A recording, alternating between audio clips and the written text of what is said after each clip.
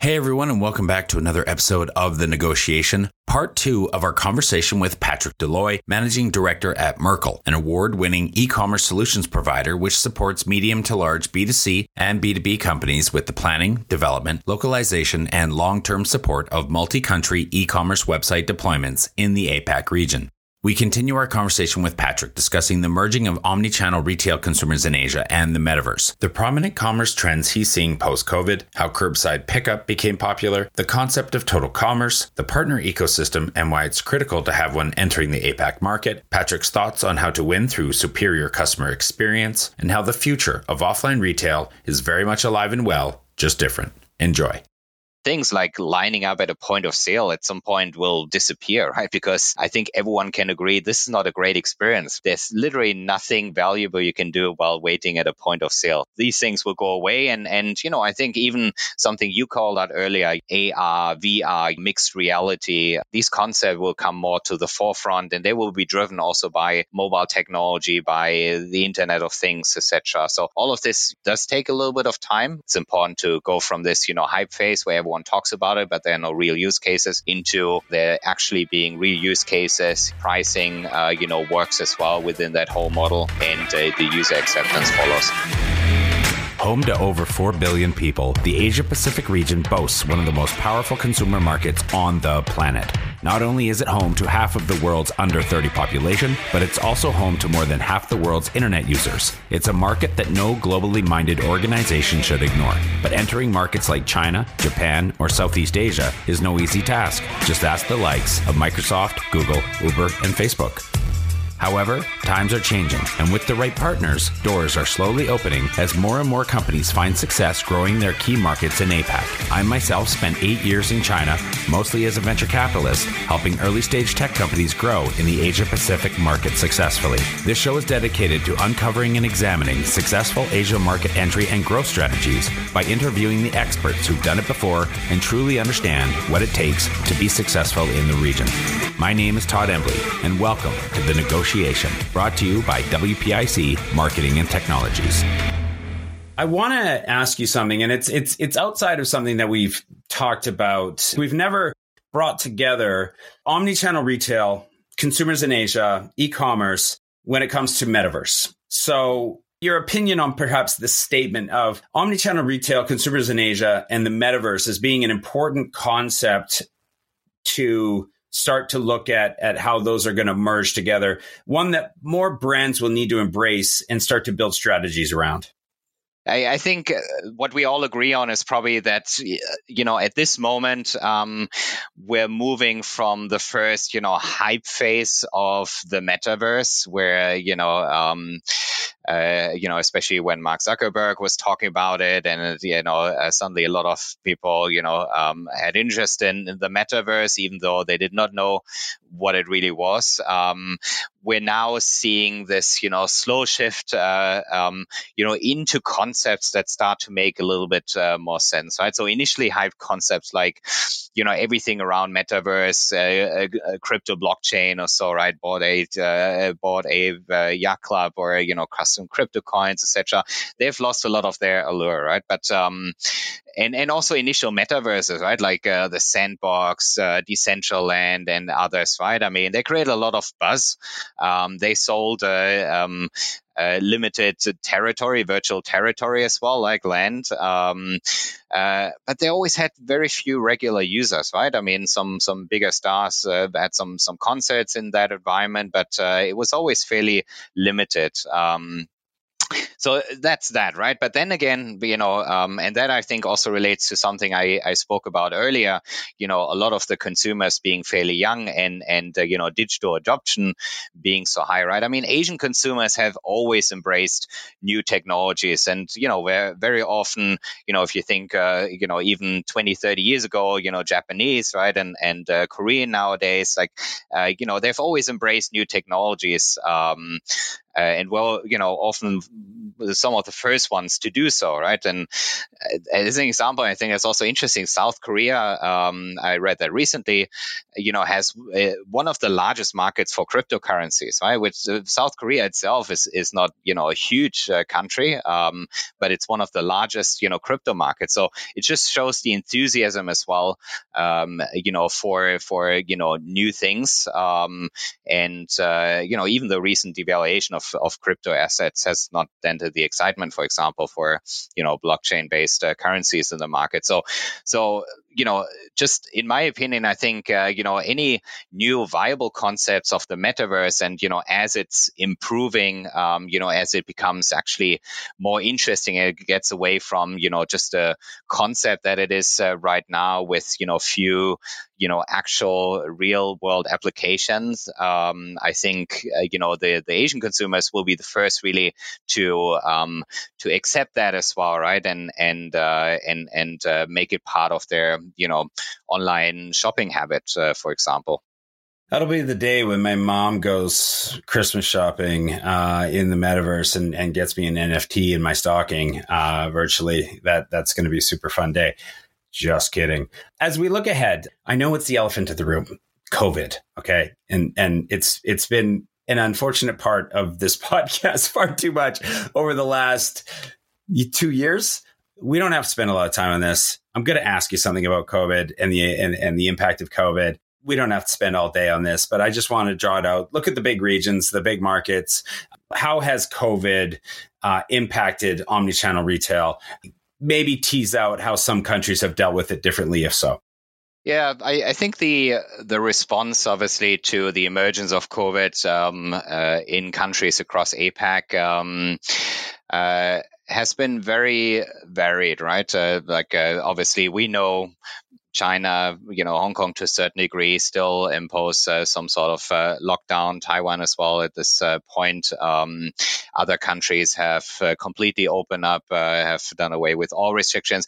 I think the most prominent trend that we saw immediately after COVID emerged, and again, I'm sure you've talked about this also in previous episodes of this podcast, is this just sudden increase of online orders versus offline purchases, right? And some of this was just a function of some countries going into a lockdown or restricting access to stores, right? So that has given a really strong growth spur to online retail. Now this has reversed a bit, right? And we're back now on to a pre-COVID growth rate, if you want, which is still impressive, in most countries. But I think what's notable though still is that it has helped to increase the acceptance really of online shopping, especially in markets that were, laggards before, right?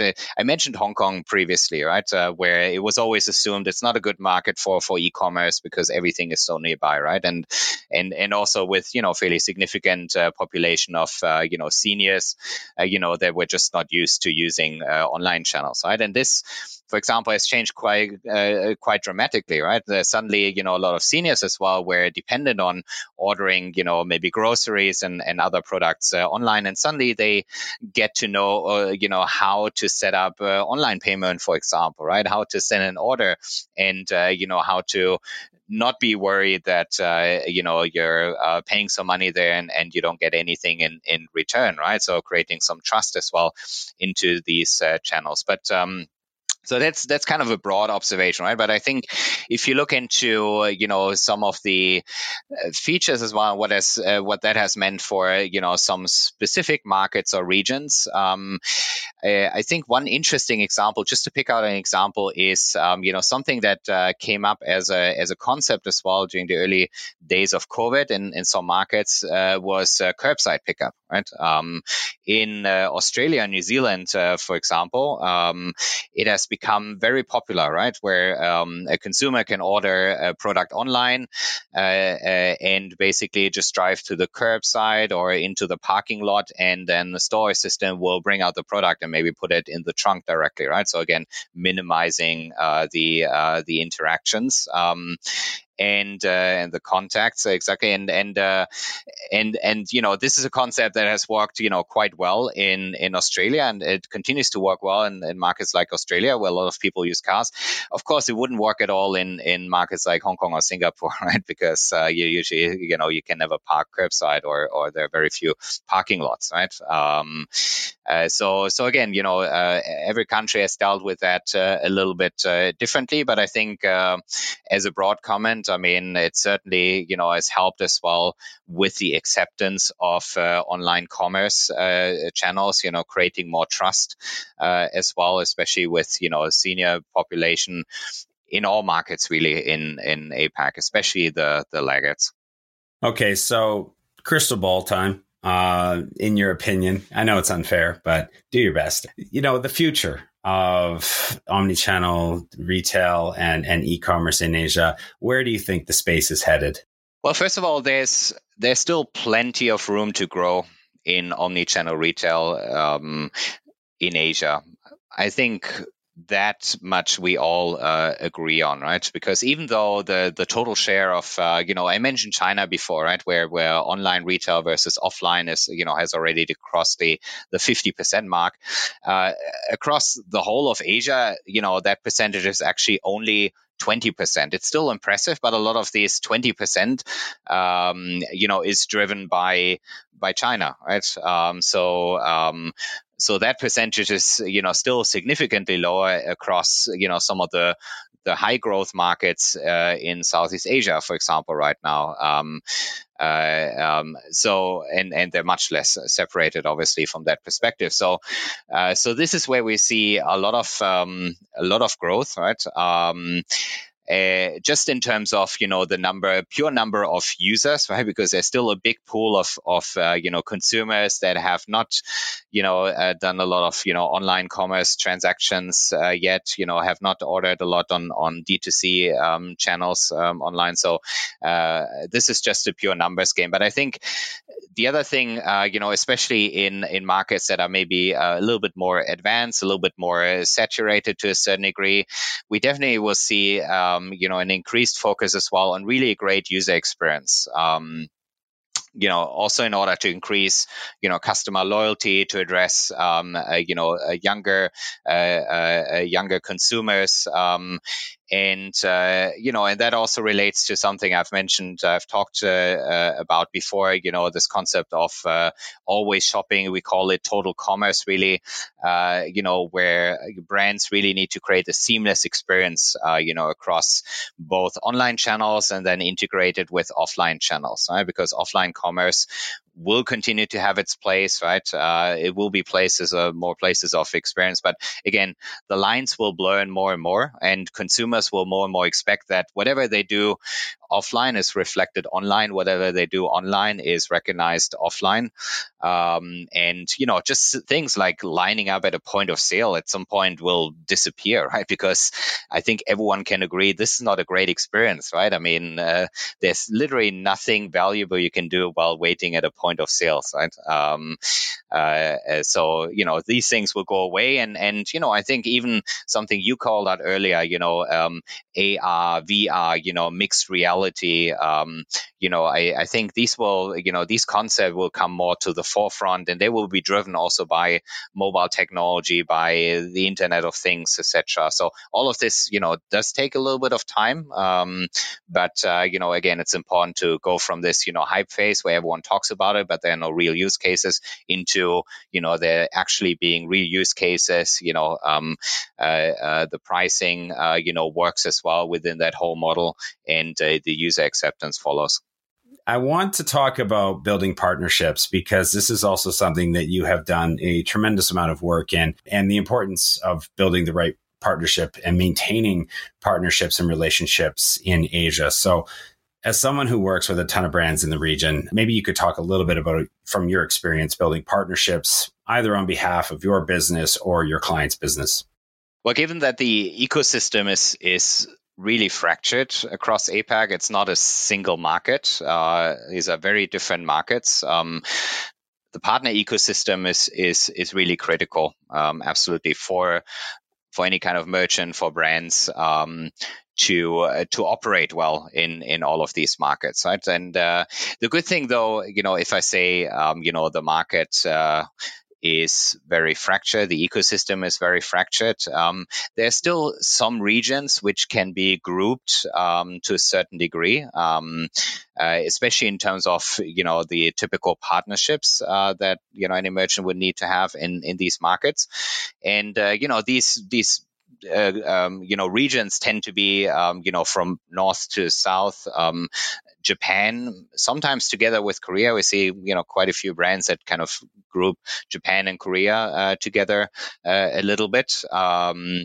Mainland China, obviously, which is just its own ecosystem because it's just so big. Sometimes now Hong Kong, goes into that fold as well, and more so, I guess, in the future. Taiwan is a little bit separate. Sometimes that's also grouped together with, maybe Korea, Japan, or Southeast Asia. But then definitely Singapore and Southeast Asia, that's kind of one cluster. And then Australia and New Zealand. Because some of the most important partnerships, for example, start with fulfillment partners, right? And that's why I was mentioning as well, the kind of regional approach, because if you look at Southeast Asia, for example, a lot of the commerce there, omni-channel commerce, is conducted across borders, right? And if you need, for example, special storage facilities, etc., right, then that would typically mean you have some centralized inventory, maybe just in some markets, and then you deliver into some other markets, right? I mean, these are business decisions, right? Depending on the viability of shipping cross-border. But then the other, component of these or other partnerships that are very important are just with the big, players as well. In the respective ecosystems, and these are some of the most familiar names because they're just so prominent in each market, right? So Alibaba and Tencent, ByteDance, Xiaohongshu, and others in China, for example, and some of the other players in the market, right? Because at the end, when we talk about omni-channel, it's really a multi-channel approach, right? It's not one brand just selling through a single channel, whether that's offline retail or the D2C side, but typically it's a combination of the D2C channel, of the marketplace, of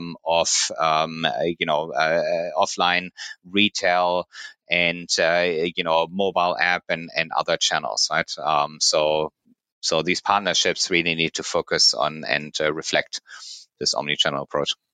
What if I were to ask about maybe more on the business units? It's the best term I can think of to use. So if I'm a business that I'm a scaling business, I want to enter APAC, what types of businesses do I need to be thinking about partnering with? And I'll throw you a little bit to get you on the same page as I am, like agencies, data providers, tech, VC, warehouse, what are the types of businesses that I need to be considering?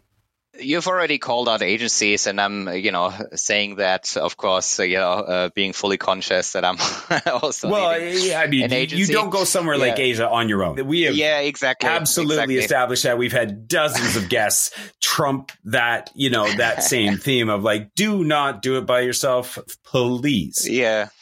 No, and that, I mean, honestly, of course, this is our whole reason of existence as well, right? I mean, you need, any, any merchant, any brand, any company that's looking to, roll out, their omni-channel operations, D2C side, whatever, in any market in APAC, they need to work with someone, an agency, or building an internal team, or, a mix of both, who knows, local consumer expectations, who knows, the legal regulations, the technical requirements, and then, of course, the local ecosystem partners, right? Some of which I've just mentioned previously, right?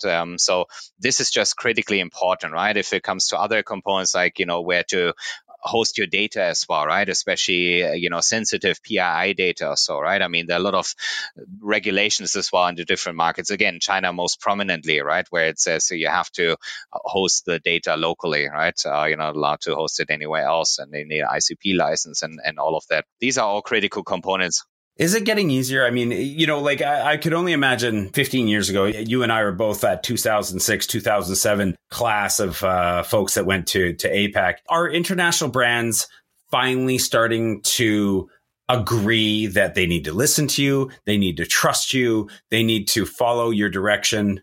Well, I think it does. Also because, Asian markets have become so important for most international brands that they know, they can't screw it up, right? They have to get it right. And sometimes they only have one shot to really get it right. So this creates an even stronger impetus to really work with the right partner. So let's talk about Merkle. Tell us, what does Merkle do, and what do you do for your clients and customers? And then on the back of that, go with that one first. Come back after that and talk to us about what customer experience really means to you and why brands really need to focus on that. Well, for us, customer experience is everything, really.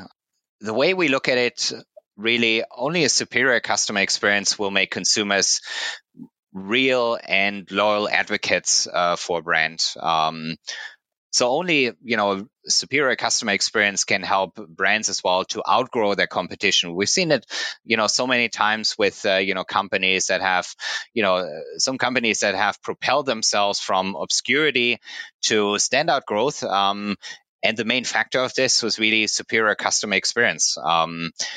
So the question then becomes, how can we enable a superior customer experience? And this is really at the core of what we do at Merkle. So we separate this into three broad areas. Customer experience strategy, which is where we define basically the overall transformation strategy. We set the North Star, we create the roadmap, right? Because again, it's not a short-term play, right? Everything has to have a, longer-term purpose as well, also to make sure you don't end up in a cul-de-sac, right? And you basically have to turn around and redo everything. And that coupled with data transformation, which is, the part where we look at, the most productive use of data, and use data as an enabler, really. Customer data, analytics data, business data, etc.